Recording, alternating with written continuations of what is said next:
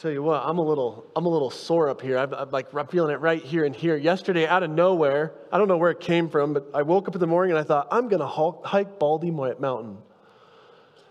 And then I made it about halfway. And I thought, this view is good enough. This'll do. So it's good to be in worship with you. If you're joining with us this morning, we are in the midst of this series called At the Table, where we're looking at all the places in Luke's gospel where Jesus sat down and had a meal with people. Super simple. And the reason that we're doing this is because we eat 3 meals a day.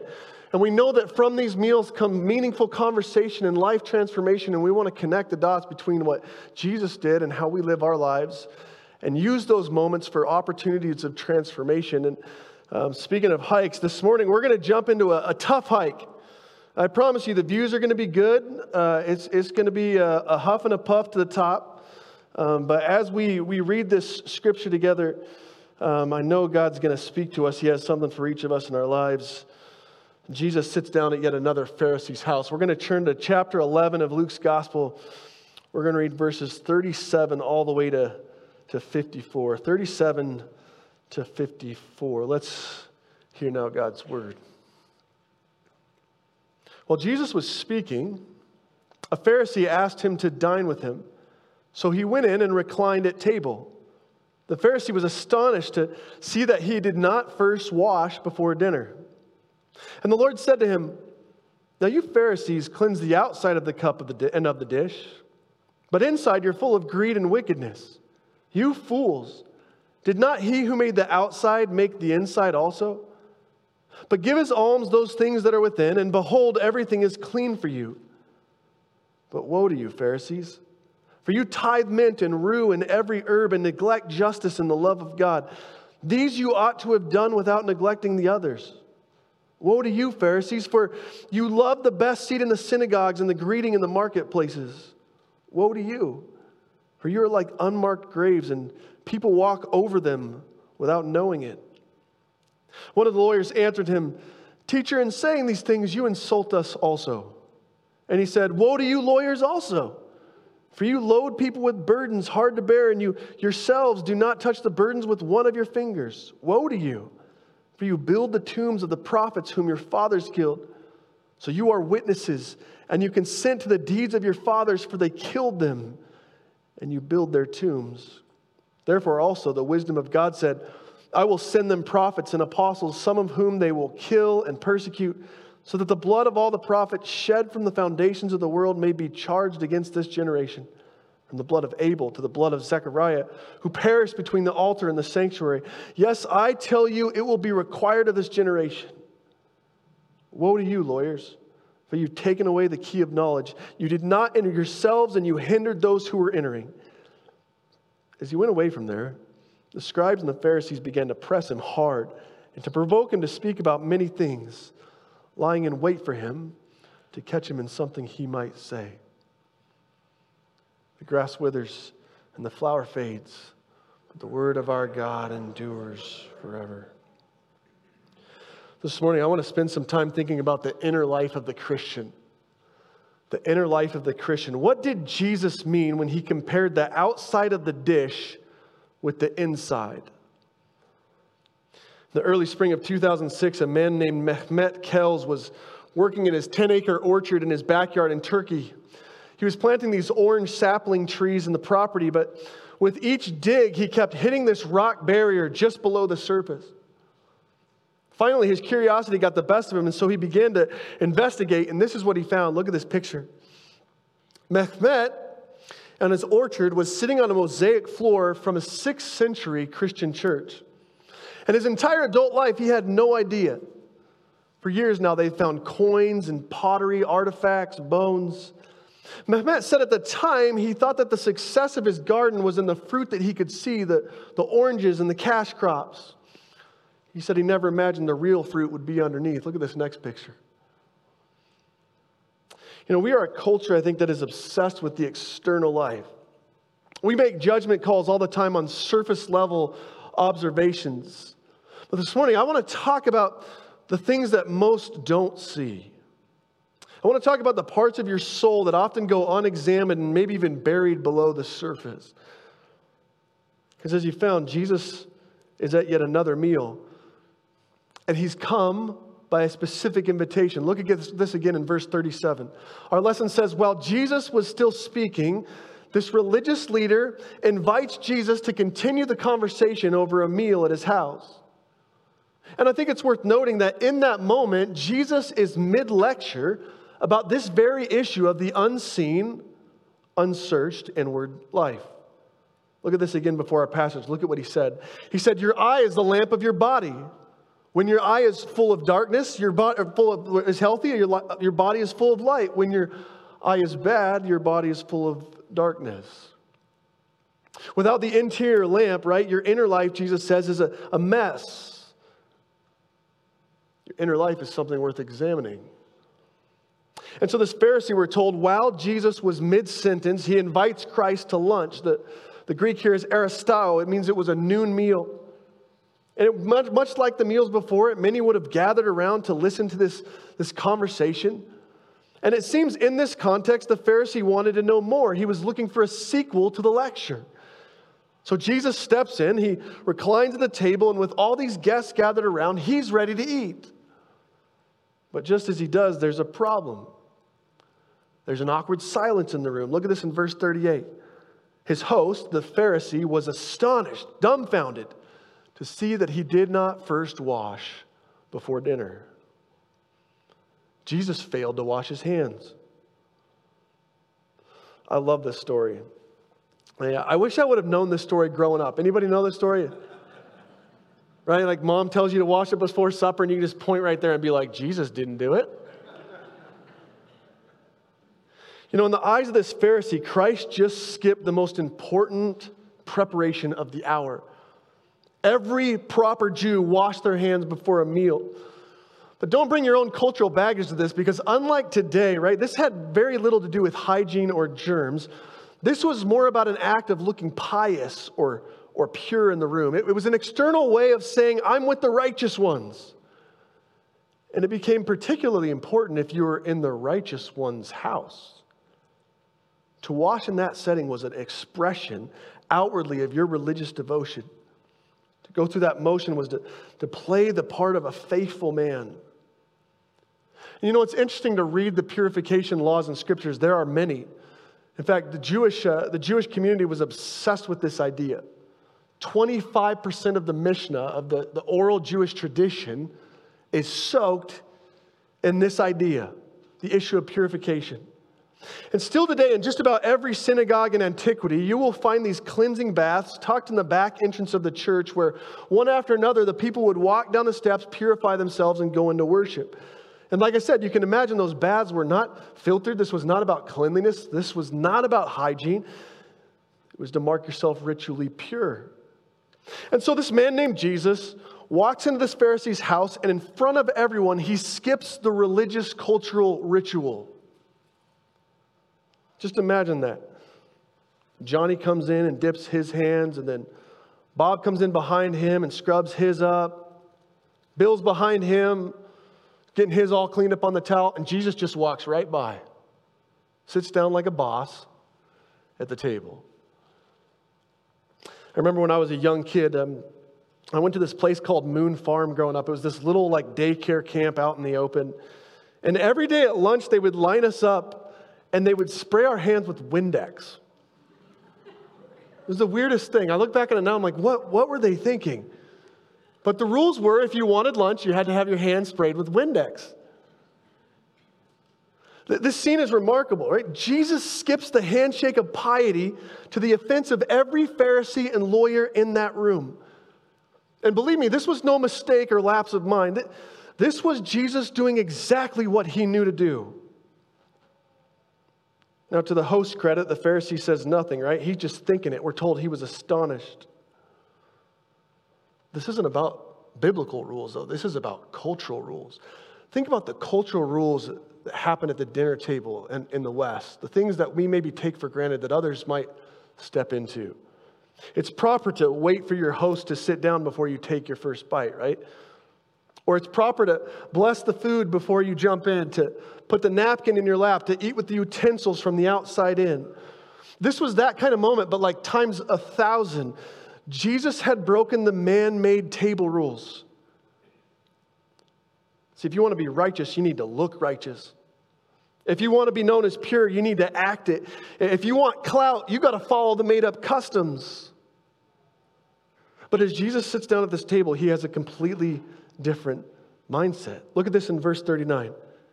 And the Lord said to him, now you Pharisees, you clean the outside of the cup and of the dish, but inside you're full of greed and wickedness. You fools! Did not he who made the outside also make the inside? Just let me ask you, as you sit down for lunch today, and let's say you go out to eat and the waiter pours your water, which one matters more to you? Cleanliness on the outside of the cup where they put their hands, or cleanliness on the inside of the cup? To Jesus, this is like insane. Why would you believe that the things on the outside make you pure when in reality your life is wrecked? You are so caught up in the things that don't matter, but inside you are anything but clean. And he gives 2 examples. He says, first, you're greedy. That being, you're a powerful person. You're a wealthy person who takes advantage of others. And he says, second, you're therefore wicked. That being that you are so focused so heavily on the outside that you've never stopped to realize what God sees. And what comes next is now anything but typical table talk. Jesus sort of takes the gloves off today. If you've been following this series at all, you should notice how the tone has suddenly changed. There's no longer like dialogue or back and forth. Jesus just throws 6 woes, 6 like word grenades into the room. And I say that because a woe was a proclamation, a word of grief and judgment over the sinful lives of these people that are sitting near him. This was not an easy thing to hear. I want to spend some time with these cautions, though. We're going to walk through each one. But as we do that, before we even begin, I want you to know these were loving words. They were harsh, true, but they were wrapped up in God's love. See, Jesus is on his way to Jerusalem now. The cross is right around the corner. He knows time is running out. He wants this gathering around him to understand how foolish it is to have fooled everyone around you, making everyone believe in your false piety, and yet forgetting that God sees everything within. And Jesus, and he knows that this facade will soon lead to destruction. This summer, my neighbors and I, we went on some tree trimming party in our front yard, and we had this service come out to give us a quote before we did this and look around. And as they were jumping in and giving the estimate, one of them told us we had poplars. Do you know what poplars are? I did not know what poplars were. Now I know. If you don't know, poplars are this borer insect that goes into the inside of your aspen tree. And once they're inside, you're pretty much out of luck. They just have a feast. You can't stop them. And I asked this person, I said, what can we do? And this tree service told me, they said, it's a matter of time. Your tree will soon be dead. Woe is you. Hear me on this. As we walk through these woes, this is super important. I want to invite you to really stop and look inward. Let's look at this first woe, 11:42. Now that Jesus has made this indictment, this overarching theme about dishes, he's going to give some examples. This is the first thing he says. He says, you tithe on the outside, but you neglect the justice and love of God within. Now, this is an interesting statement, right?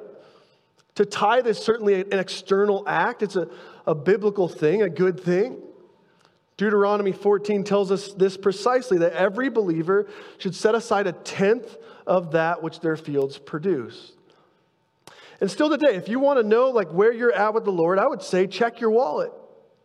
Where your treasure is, Jesus says, there your heart is. And our money is typically that last thing that we want to give up. And I think to tithe is to have a sign of maturity and sanctification in your life. And yet Jesus says it's not the outside that matters, it's on the inside. In other words, you could give all day long. It might look good to others. It might completely fool everyone around you. But if it's overshadowed by the neglect of God's love inside, you tithe for the wrong reasons. See, Jesus doesn't just want our money. He wants our heart. This is the same God who said, I desire mercy, not sacrifice. So Christ clarifies this. You might be like, okay, what does that mean? He clarifies a second time. He says, woe to you. He says, you love the best seat in the house and the fame in the marketplaces. You love to look good. You fit the part. You got everyone fooled. They believe you have the perfect family, the put-together house. You are the envy of everyone in town. But Jesus says you're so caught up in what others think of you, you forgot that what matters is what God thinks of you. Money and prestige often go hand in hand, do they not? Both are so easy to hide behind. But Jesus tells this Pharisee, he says, you can play that part. Yep, you can fool everyone around. You can't fool God. 1 Samuel 16, we're told the Lord doesn't see as we see. We look at the outward things. He looks within. So now that Christ has gotten the attention of the room, he's going to take his offense to the whole new level. He says, and look at this in verse 44, he says, "Woe to you, you are like unmarked graves, and people are defiled by you without even knowing it." Those are fighting words. And here's why. Let me explain this. Jesus has just been scoffed at for not washing his hands, right? And now he names his scoffers the most ritually impure thing a Jew can think of, coming into contact with a dead body. In Jewish custom, to walk over a marked grave would be to find yourself immediately unclean. You didn't go near the dead. If you did, you went through a very strict ritual of procedure and protocol and purity. And Jesus has the audacity to call it like it is. He says, you are unmarked graves. People perceive you to be a model of the faith, to be all that's right and good, but they're following these man-made rules along with your refusal to believe in me, and you're leading them to destruction. I think it's kind of a triggering thing to stop and look inside of ourselves, to really think about our inward thoughts and our motivations, to notice those areas of our lives where we've not really followed God with all our whole heart and mind, strength, and soul. Or maybe even you did the right thing, but you know, even though no one else does around you, you did it with the wrong motives. But that's not nearly as much of the problem, right? The problem is these Pharisees don't see that. There's no contrition. They have no desire or need, they think, to put their faith in Jesus because they believe themselves to be above it all. If my life looks good, I am good. And as long as you see me as righteous, I am righteous. I tithe. I'm a weekly attender of church. I give my time to the community. People look up to me. That's enough. See, and this is the problem, I think, with sin, right? We believe to have it under control, and as long as we look the part out there, as long as we follow all the man-made rules, we're good. And yet Jesus brings us this sense of urgency, this heart. He's coming to Jerusalem. He's going to the cross. Time is running out. He says, do you not see how foolish that is? As I said, I went hiking on that hike this weekend, and I got about halfway up. I was sitting on this rock overlooking the other side of the valley, and I opened up to Psalm 144. It says this, it says, man is like breath. His days are a fleeting shadow. Man is like a breath. His days are a fleeting shadow. We get so caught up in the temporary trappings of this life, we forget eternity is going to be here tomorrow. The Boston Marathon is world-renowned. You know this. People come from all over the world for it. April 21st, 1980, Rosie Ruiz won the race in record time, 2 hours, 31 minutes. One of the fastest women in history to run the race, took number 3 of all time. And as she crossed the finish line, they just adorned her with medals, and the media was gathered around. She was famous. The problem is she never ran the race. Still to this day, no one knows why. Some say it was to impress her coworkers. Her boss had helped fund the trip. But rather than run the course, Ruiz had snuck into the race with just 1 mile left. The ruse would have worked, except she snuck in front of the pack instead of behind the pack. And when she snuck in front of the pack, she accidentally beat her previous time by 30 minutes. The race officials knew this was an impossibility.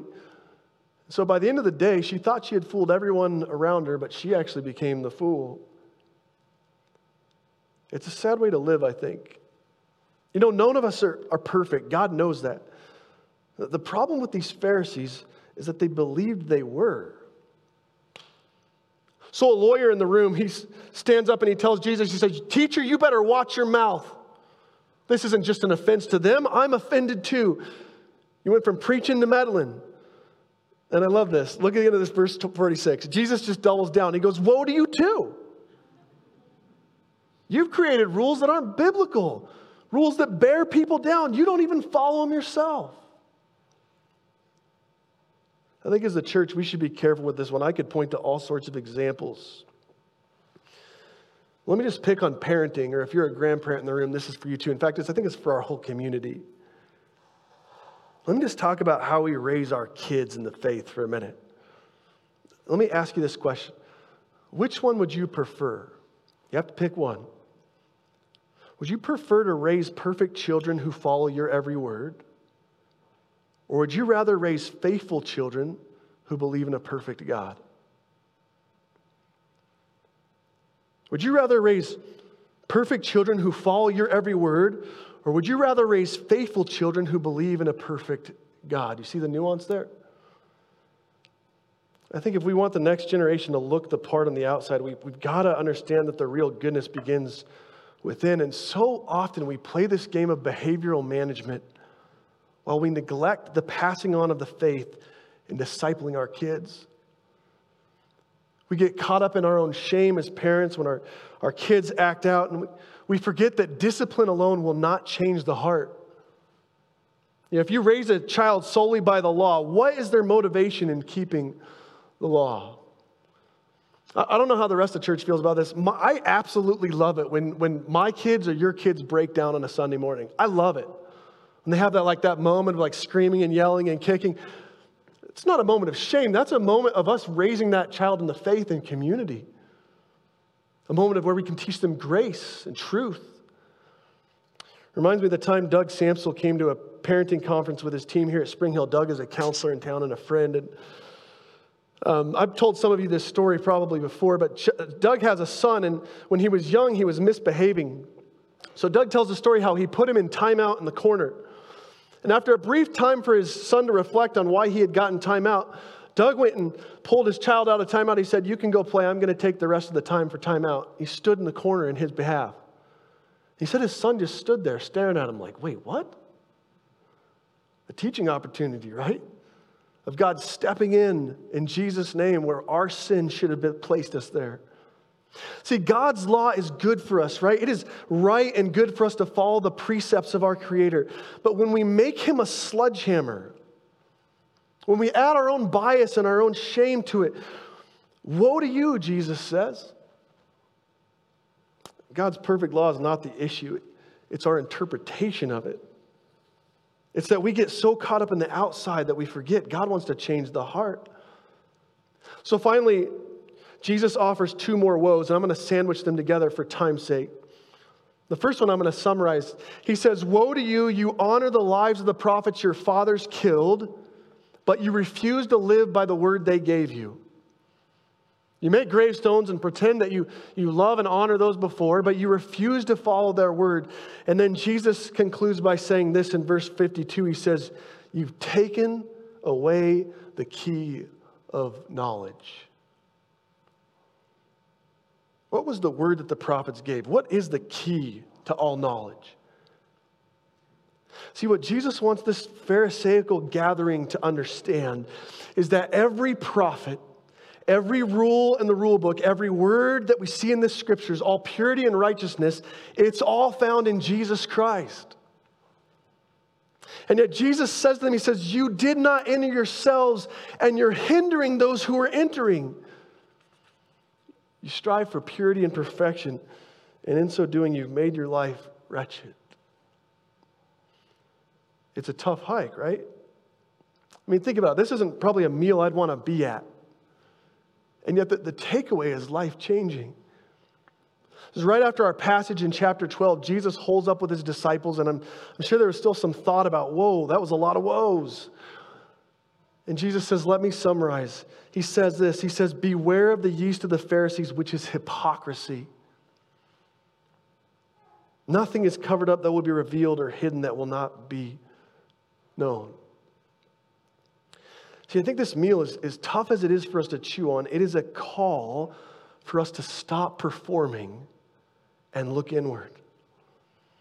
If your life was anything like mine, and I'm sure it was, we were all raised to be the performer in the room, raised to look the part, to act the part, to be the good Christian. But hear this, all those externals mean nothing if on the inside you're still lost in your sins. If in so doing you are doing that to live for your glory instead of His. It's not until we understand our lostness that we can be found. And let's face it, right? Trying to look the part is exhausting. And if that's you, I want to invite you this morning to something better. If you've been striving without peace, I want you to know this. God is first concerned with your heart. And the way to make your heart and your entire life whole again is to think about the inside of the dish instead of the out.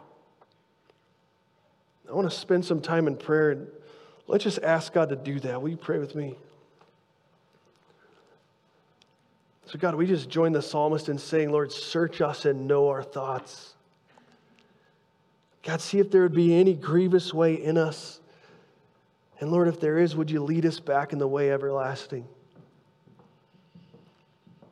Lord, we confess that we quickly get caught up in performance and perfection, Lord, and trying to look the part and to fit in, to blend with those around us, Lord. But we know that first you look within. So God, we just pray, change our heart, God. Make us more like you.